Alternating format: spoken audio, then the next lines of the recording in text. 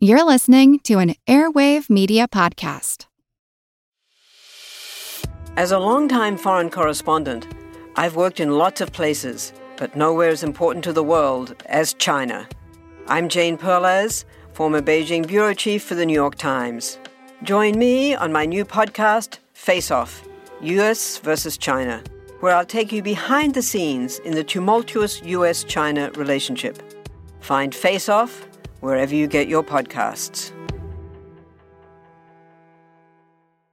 Today's episode is brought to you by our supporters on Patreon, including our Commodore class. That's Commodores Mananan, MD, Jawbreaker, Kinway, Toves, Loining, Two Gun Tony, Drunken Dak, Redbeard, Legends, Eric the Red, The Pirate Nopales, Heifei, Matthew the Navigator, Bull, Vertigon, Jennings, Rumgut, and Bootstraps Bailey.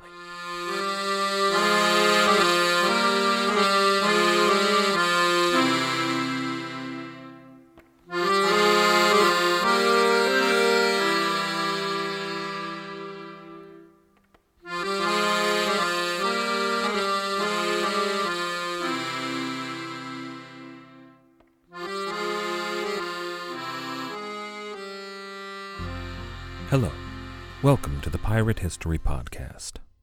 My name is Matt. Thank you for listening. The late 1630s were a contentious time in English politics. King Charles faced open opposition to his rule. Every time he had a Protestant leader imprisoned, or every time a Protestant gathering was broken up by force of arms, the opposition to the king's rule grew even stronger. It became clear that war was on the horizon, regardless of what the king might do to stop it. As a result, both sides militarized and prepared for war. By 1641, everyone was drawing battle lines. Literally battle lines. Food was being stockpiled and forts were being manned by soldiers. Peasants were armed and noblemen spent their days riding around the countryside looking menacing. Much like the American Civil War, the lines that were drawn prior to the fighting were on hundreds and hundreds of tiny fronts. And today we're going to be concerned with one of those fronts, perhaps the farthest away from the center of the conflict. It was a military backwater, which is kind of funny considering it would eventually become the center of power for the most expansive and powerful military that the world would ever know. It was, however, strategically important at the time. It was already an economic engine over which forces were struggling, and it had the potential to become, well, America. This is episode 156, High Treason. America was key to the religious equation taking place in England at this point. And that's not historical analysis, hindsight is 20/20, but people at the time knew that. One of the most prominent Puritan publications at the time said, quote, "The eyes of all Europe are looking upon our endeavors to spread the gospel among the heathen people of Virginia and plant an English nation there." End quote. Now, of course, the Puritans would become a larger factor later on up to the north of Virginia, New England. Today, we're talking about the Chesapeake, Virginia, and Maryland, and the fight between those two colonies.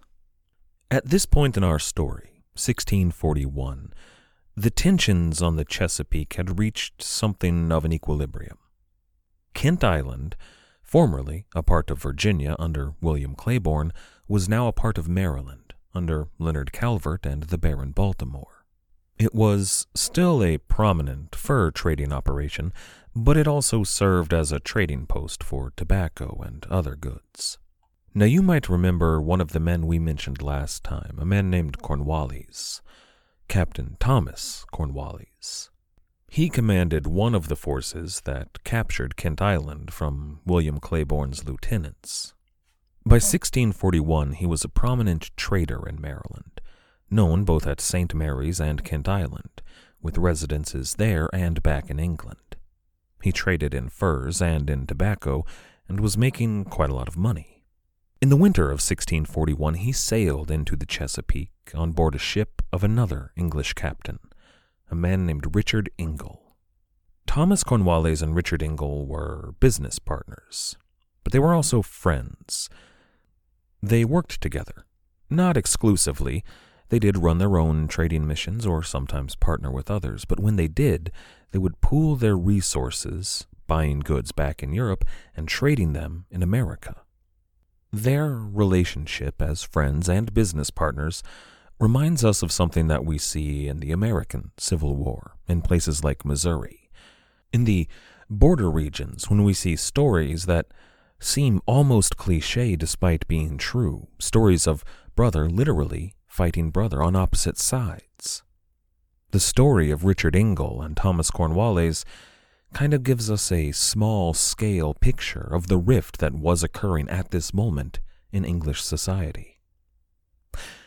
On this particular voyage, in 1641, they had a haul of English wool bound for America.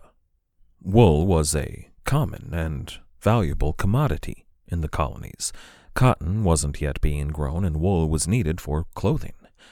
Donald G. Chamette writes in Pirates on the Chesapeake, quote, "Neither Ingle nor Cornwallis could have suspected that within 2 years they would soon be playing opposite roles in a tragic episode that would come to be known in Tidewater history as the plundering time." End quote. Upon their arrival at St. Mary's, they did business with a tailor named William Hardage. He was their first stop as he bought the majority of the wool they brought with them. He did so on credit. Now that's not out of the ordinary, especially in colonial business transactions. But while the wool was being unloaded, William Hardage spent the day entertaining Ingle and Cornwallis. Once their business with the tailor was concluded, they went about their business. They bought tobacco and furs and spent time with their friends and caught up on the news. I believe one of them even ran for a political office, and then after a few weeks, they went back to England. That's the story of this voyage, just an average, everyday transaction, something that shouldn't be relevant to a show about piracy. No piracy occurred. It seems like an average, everyday affair, a slice of life, maybe. But two things make this stand out. First of all, the tailor, William Hardage, was a bad tailor. Well, I mean, maybe he was a fine tailor, I don't know, but he was a bad businessman.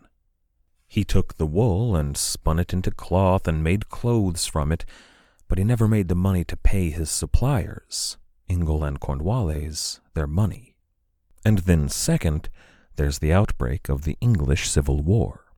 Right about this time, Governor Leonard Calvert sailed back to England. He possibly did so on board the ship of Richard Ingle, although I can't find verification of that.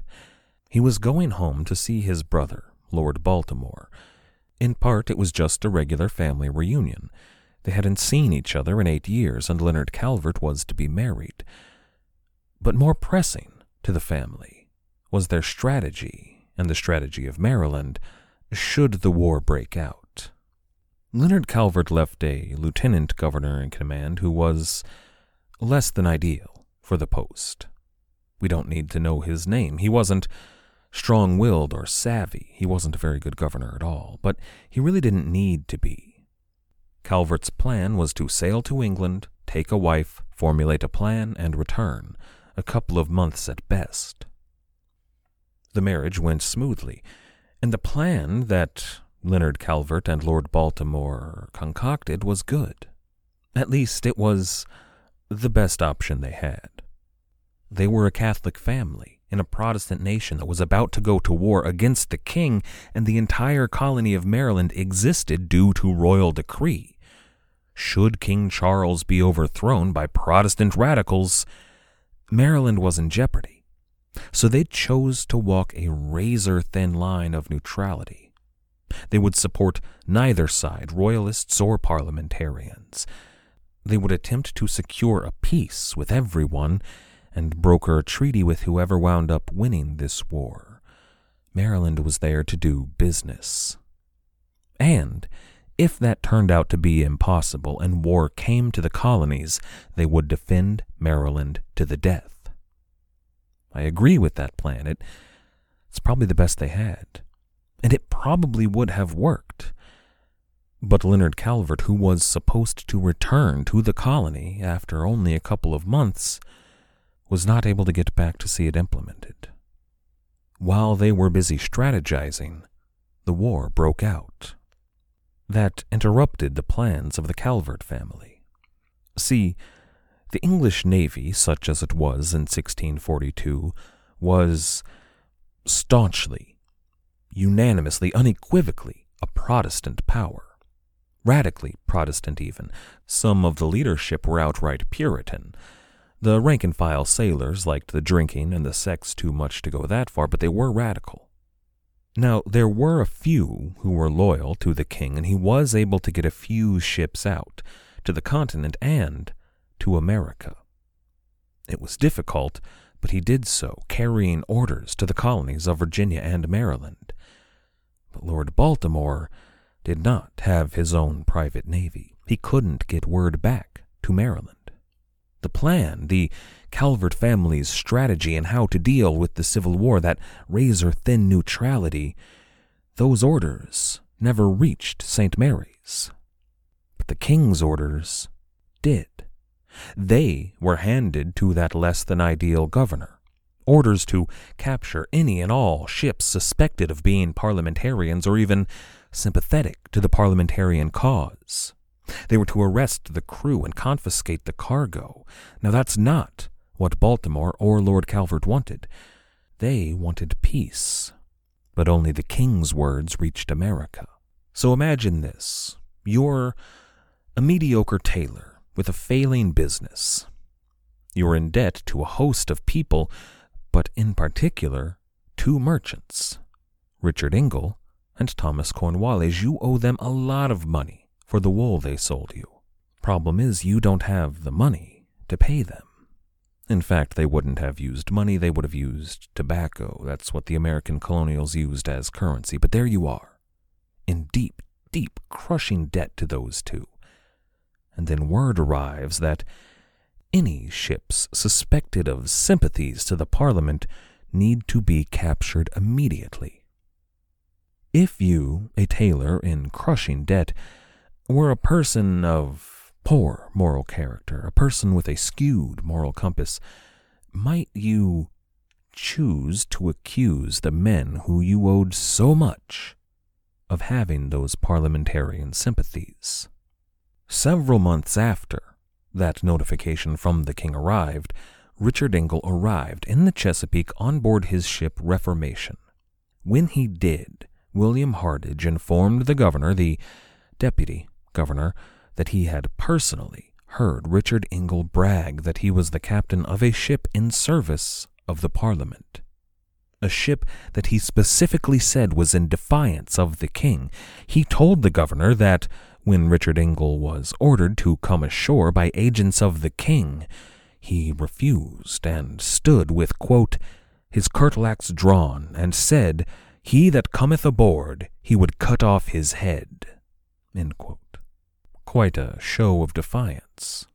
The governor, upon hearing that accusation, ordered Captain Thomas Cornwallis, Ingle's friend and business partner, to serve the warrant to Richard Ingle, alongside a sheriff named Packer. The governor told Cornwallis, quote, to use all means for apprehending Ingle and to keep it secret, end quote. And Cornwallis did so. He invited Richard Ingle ashore to enjoy a lovely supper, and of course his good old friend readily accepted the offer. As they were about to sit down and enjoy said dinner, Sheriff Packer and his agents arrived and arrested Richard Ingle. And I wonder about a lot of things in this story. I wonder if Thomas Cornwallis told Richard Ingle what was coming. Did he try to explain the situation? When Richard Ingle was arrested, did Thomas Cornwallis apologize to him? That's The kind of scene that I just would love to see played out on the screen, fleshed out and dramatized. There's so much that's left out of the official record here that would really give life to this story. But the important thing in this story, the fact of the matter, is that Ingle was arrested, and he was arrested far from his ship and his crew. If they had attempted to arrest him on board, the crew would have stopped it. But now that the captain was under arrest, the situation was more fluid, less defined. Once they had Ingle in custody, a group of armed men went aboard the Reformation to capture her, to take her guns and her powder, her tackle and her cargo.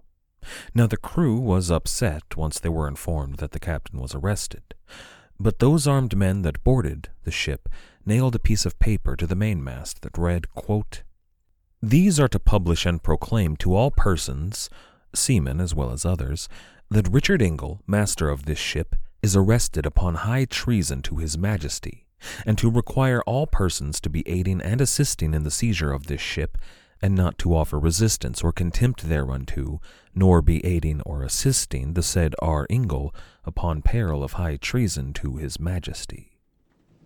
End quote.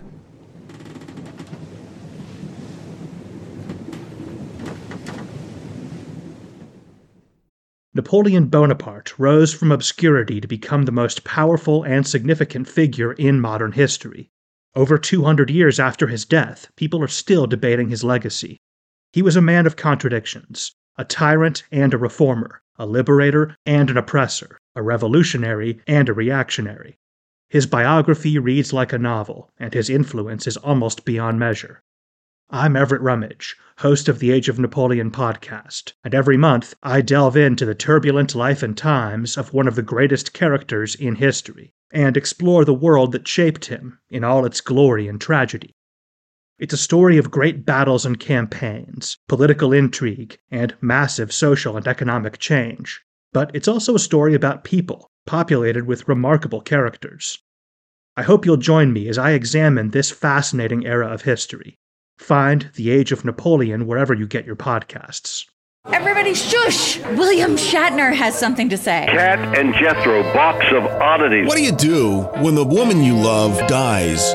Well, of course you dig her up and you live with her. Aww. The show examines weird things. There are plenty of old photographs from this time period of children out in the streets playing in and among the dead horse carcasses. Oh, I miss those days. Things used to be so much simpler. Cat and Jethro. Then there's the urine wheel, which sounds like a really bad game show. They've done weird things. Cat and Jethro, box of oddities. That is really mysterious. Join Cat and Jethro Gilligan Toth for the strange, the bizarre, the unexpected, as they lift the lid and cautiously peer inside the Box of Oddities. The Webby Award-winning Box of Oddities podcast from Airwave Media. The crew was angry but disarmed. And they weren't arrested exactly, mostly because St. Mary's didn't have the capability to hold them. They didn't have a jail. They were instead kept in captivity aboard the ship. Even Richard Ingle himself wasn't kept in a cell. He was simply under guard. Day and night, he was accompanied by Sheriff Packer. He slept in the sheriff's own home. The sheriff didn't take Ingle out very much until, that is, Richard Ingle was charged and fined.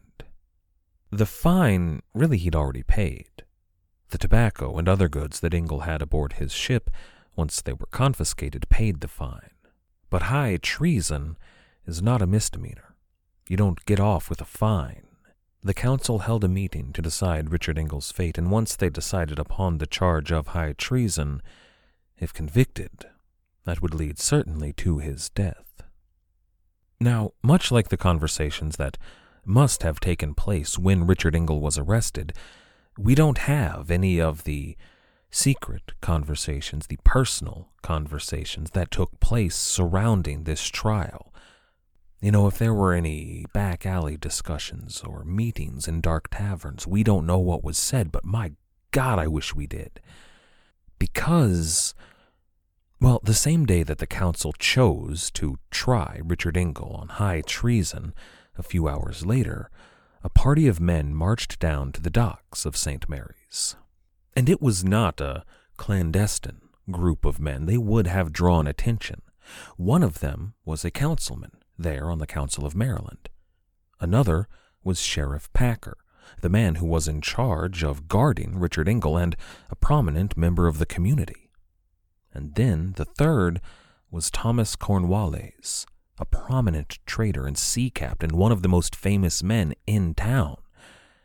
And then the fourth was none other than Richard Ingle. That group approached the Reformation and requested permission to board her. People noticed this, but nobody dared question these prominent men. A planter named John Hampton had been put in charge of the men guarding the Reformation. He was the captain of the guard. Initially, he balked at the thought of anyone boarding Reformation. His orders from the council and the deputy governor specifically forbade doing just that. But this group of men, a rich, well-known merchant, a counselor, and the sheriff, that's a lot of authority for him, a measly planter, to deny. So he allowed the party on board. The guard was wary, as any reasonable person would be, but Cornwallis put them at their ease. He said, quote, "All is quiet and at peace," end quote. Remember, this is the same man that the governor himself tasked with arresting Richard Ingle. Clearly a person of influence, person to be trusted. Again, David Chalmette in Pirates on the Chesapeake, quote, "Cornwallis then persuaded Hampton to turn over his rapier to the gunner of the ship and to order the guard to lay down their arms and disperse. Dutifully, Hampton, a simple planter, followed Cornwallis' directions. After all, when the most influential citizen of the colony, in company with a member of the council and the sheriff of the county, coming directly from a meeting with the acting governor, directed it, who was he to object?" End quote. You can guess what happens next. The crew of Reformation grabbed their weapons and captured the ship from the guards, and apparently in doing so, no blood was shed. But there are reports that Sheriff Packer, the man who had held Richard Ingle in custody, was taken below deck and savagely beaten. Once that errand was done, the crew set Sheriff Packer and Thomas Cornwallis and the councilmen and all of the guards, including Hampton, everybody who wasn't a member of the crew, they put them in a boat and sent them to shore. Now that Reformation was back in the hands of the proper captain, Richard Ingle, they weighed anchor, set sail, and drifted out of the harbor. And that's it. That's our story today. It's all true, and it's a fine story, but it's not a great story. We can't fill in the blanks, and there are a lot of blanks here. At least, we can't fill in the blanks with fact. Instead, though, I'd like to speculate a bit, to paint a picture of what might have happened. Let's take it back to before Richard Ingle was arrested, when Thomas Cornwallis invited him ashore to use all means for apprehending Ingle and to keep it secret. Now that did happen. That's what court records and later testimonies tell us. But there was a period of time in between the point when Thomas Cornwallis invited Richard Ingle off the ship and when Sheriff Packer arrested Ingle. Time when they had a chance to talk. I wondered earlier what they might have talked about. But can't you imagine that scene if this were a movie? Can't you see those two men walking down the docks? You can picture Richard Ingle noticing the men lurking about, sheriff's men, all of them. And there's a moment of panic. Ingle knows the situation back in England, and he knows this might be very bad for him, but Cornwallis tells him, "Quiet, don't look behind you, listen. These men are going to arrest you, and there's nothing I could do to stop it. I convinced the governor to send me because it was either that or they were going to storm the ship and kill your men. This is the better option. Trust me. We're going to get you out of this. Just don't resist." At that point, Sheriff Packer approaches Richard Engel and arrests him.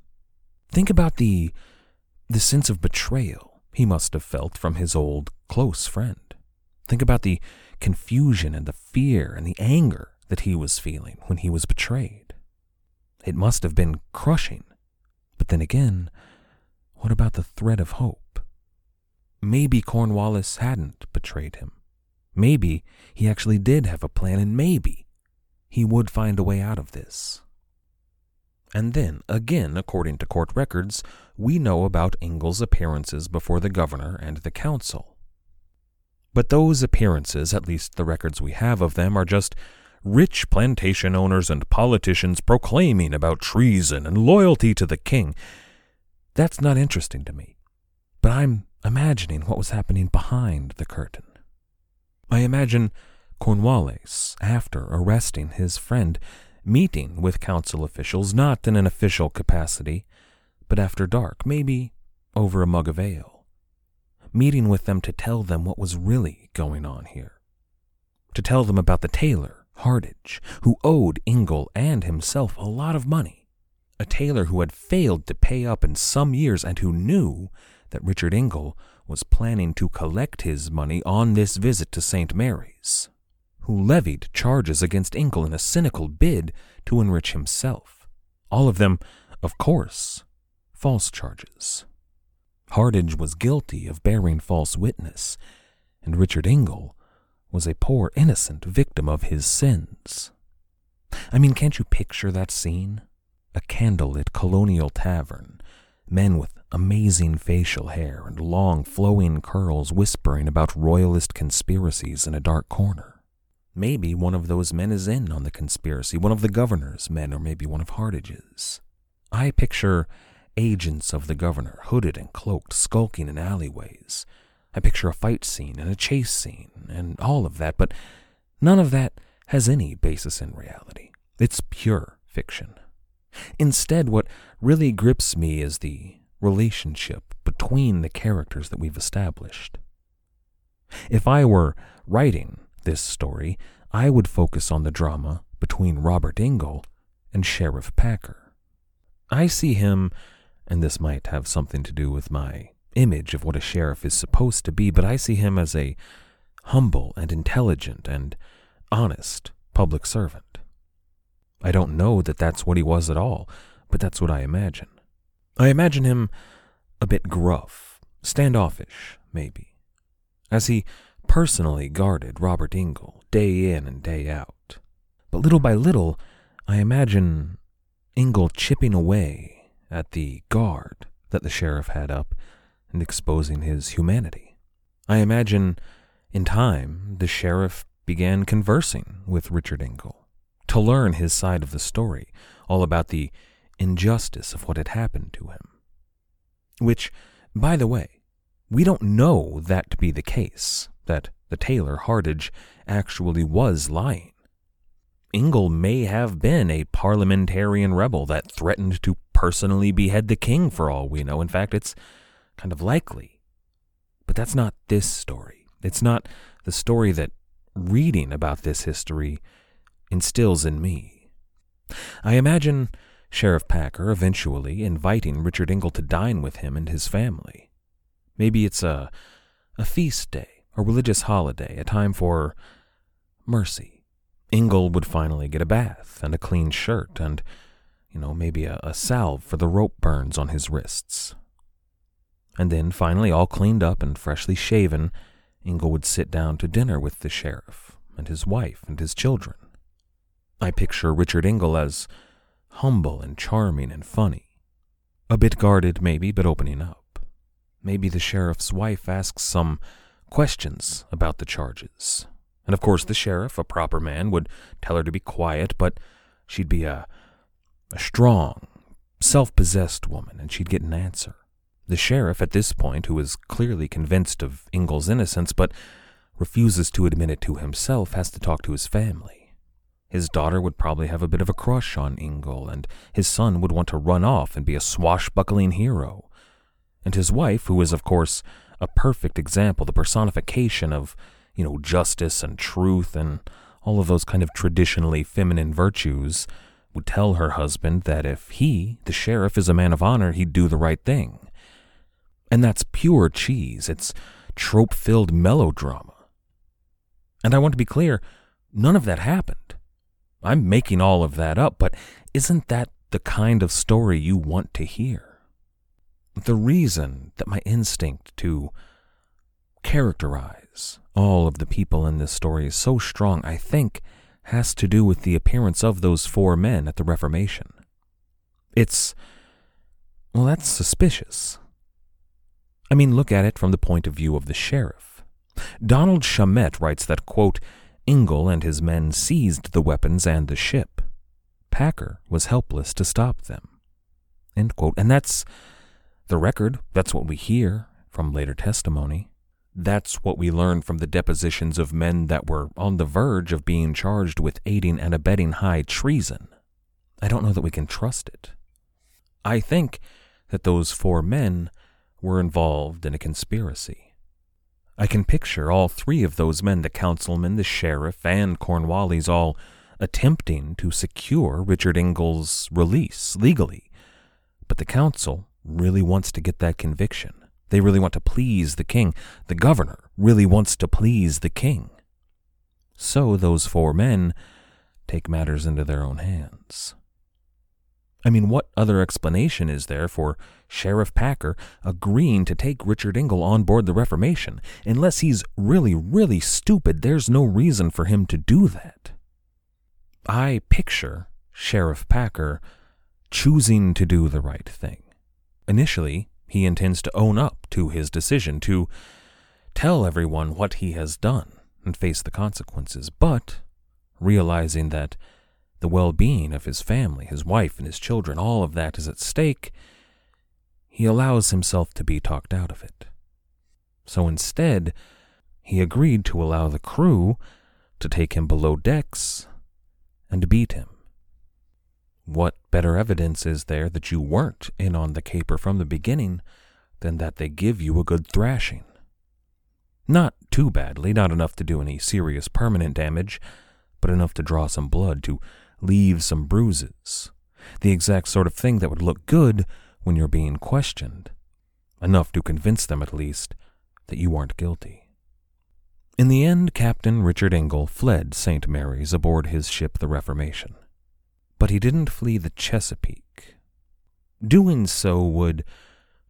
Well, look, Maryland was Ingle's breadbasket. It's how he made a living, by trading in Maryland. If he left, he would lose that market, and he would probably be arrested once he arrived in England, or even if he went to Virginia, wherever he went. Instead, Richard Ingle stayed nearby. He found a secret cove, a hiding place from which he could launch a series of raids and ship captures. To us, this sort of thing looks familiar. It's a common pirate tactic, but in the 1640s it was a bit novel. And certainly there were pirates on, say, the Irish or the Welsh coasts of the British Isles that raided and sallied forth and captured ships all the time, but they had people in their home country who would support them. Unlike later pirates who, very much like Richard Ingle here, were completely outside the law, with no home base, nowhere that they could recuperate, rest, or resupply. It looks a lot like the stories of later pirates. Next time we're going to talk about Richard Ingle's personal war against the colony at Maryland, and we're going to reintroduce another reputable sailor turned outlaw pirate, Ingle's partner in crime, as it were, William Claiborne. I'd like to thank everybody for listening. I'd like to thank everybody who has helped to support the show, everybody who has signed up to become a patron on Patreon, everybody who has left us a rating or a review, everybody who has signed up to help the show through the website or PayPal, and everybody who has recommended this show. All of you make this show possible. Thank you. Our theme music was, as always, The Old Captain by the absolutely fantastic band Brillig.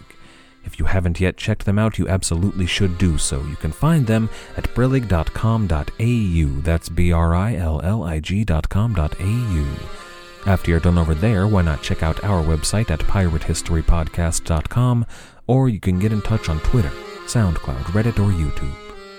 As always, and most importantly, thank you for listening.